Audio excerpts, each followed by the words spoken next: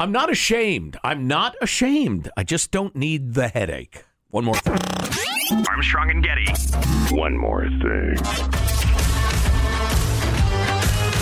I can't wait to hear what that's about.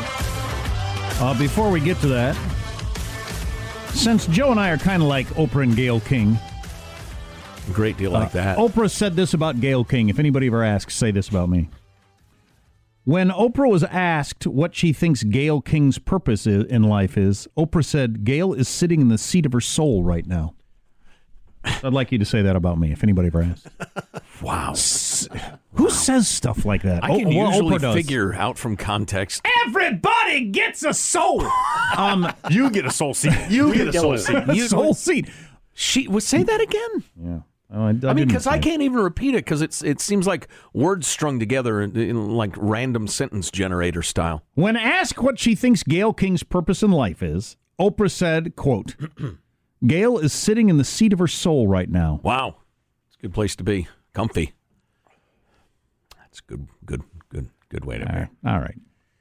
Shoot. I got to start making up phrases like that and then take on a tone of, if you don't understand it, you're just obviously stupid or unsophisticated. Right. Yeah, that'd be a good look.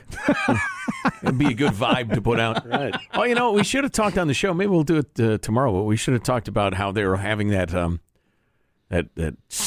House panel on hate speech, and they were streaming it, and YouTube had to shut down the comments because there was so much hate speech. Oh, hilarious. In the comments. It is hilarious in a way. Yeah, but and it was also controversial in a lot of ways, but, we'll get to that eventually. So I've been thinking about this a lot. I haven't brought it up on the show for a couple of different reasons, and I got to be vague about the who involved. Mm-hmm. Okay? So, and I mentioned this. I mentioned this. Am I involved? No, I'm not what directly. About me? I mentioned this. How about me? Yes, Marshall Phillips is involved. He was masturbating in front of a horse. There, you pushed me too far. All right. You pushed me too far. All right. Oh my God! I just fell out of my soul seat. Wow. Sorry, I lashed out angrily like an idiot. So I mentioned that I had reached out to a very well-known musician in one of my favorite bands because I needed, I think I can say this. I needed a keyboardist, somebody who plays a variety of keyboardy instruments to play on this CD I'm working on with my band Dead Flowers. Paul Schaefer. It's exactly right. Paul Schaefer. Bad, Dave. No, it's Barry Manilow, everybody. That was, I was successful in reaching this person and connecting with this person and shared the music with them. They said, wow, that's great. I'd love to do that. And we did it. I got on an airplane and I flew to where they were. An aeroplane, yes. and got it done. And the results were absolutely fantastic.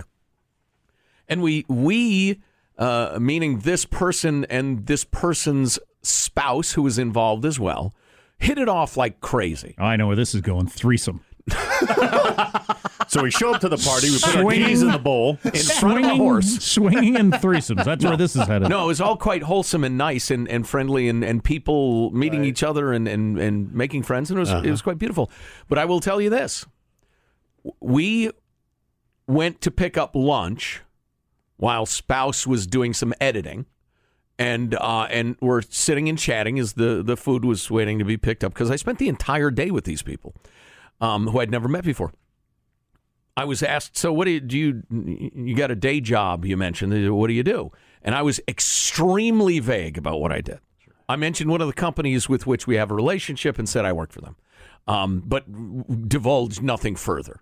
And listen, I have not said I host a radio talk show in a lot of settings, getting my hair cut or whatever, because I just don't want to have that conversation. Well, and especially in the age of Trump. That's the thing. And I will tell you, it was not Dallas, Texas that I flew to. It was one of your super liberal enclaves. Well, they're musicians. And they're musicians, and I happen to know at least some of their good friends are very, very progressive.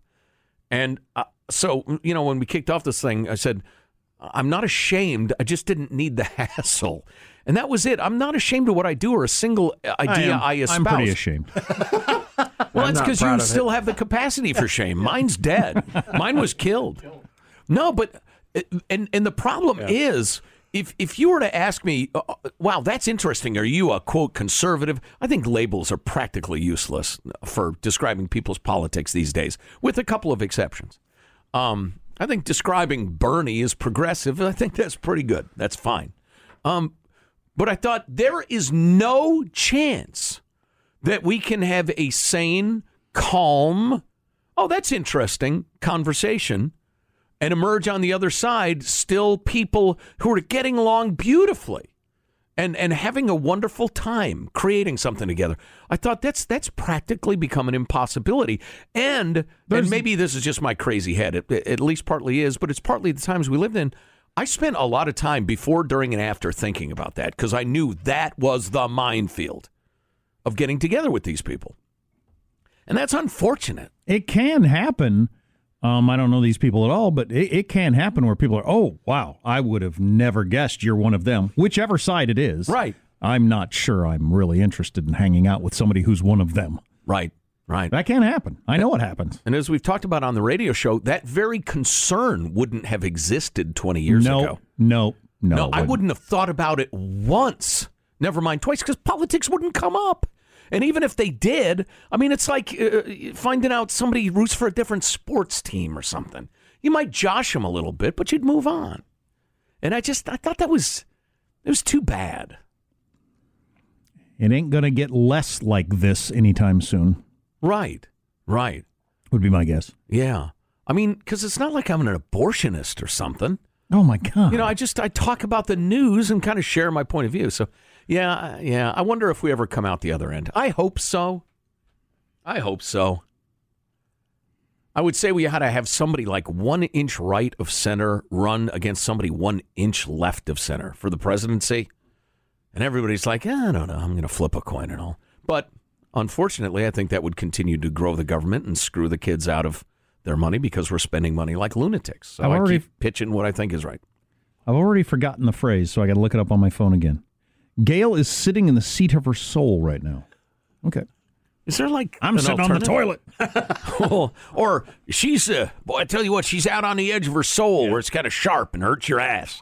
I mean, I've never heard that expression as long as I live. P.S., you read a lot. Have you ever heard that expression? No, but if you need me, I'm going to be napping in the bed of my laziness.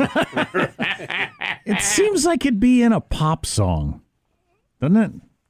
I don't know. Something you'd throw into a pop song where you're trying too hard. I mean, I can't deny that she is.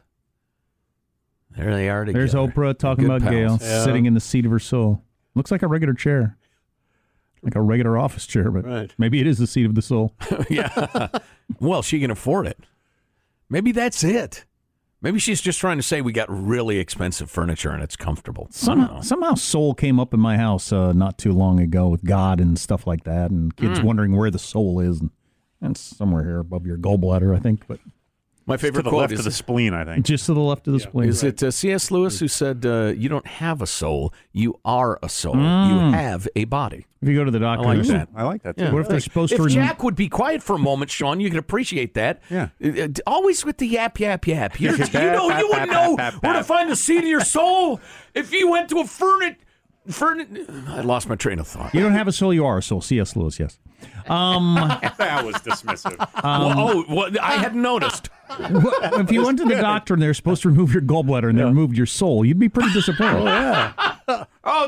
That'd be malpractice. Bad news. We made a mistake. We removed your soul. It's in a bag over there. It's medical waste now. On the other hand, since I have no soul, I really hit it off with my attorney. Hey, come on now. Yeah. The attorney's getting another kicking. Well, I guess that's it.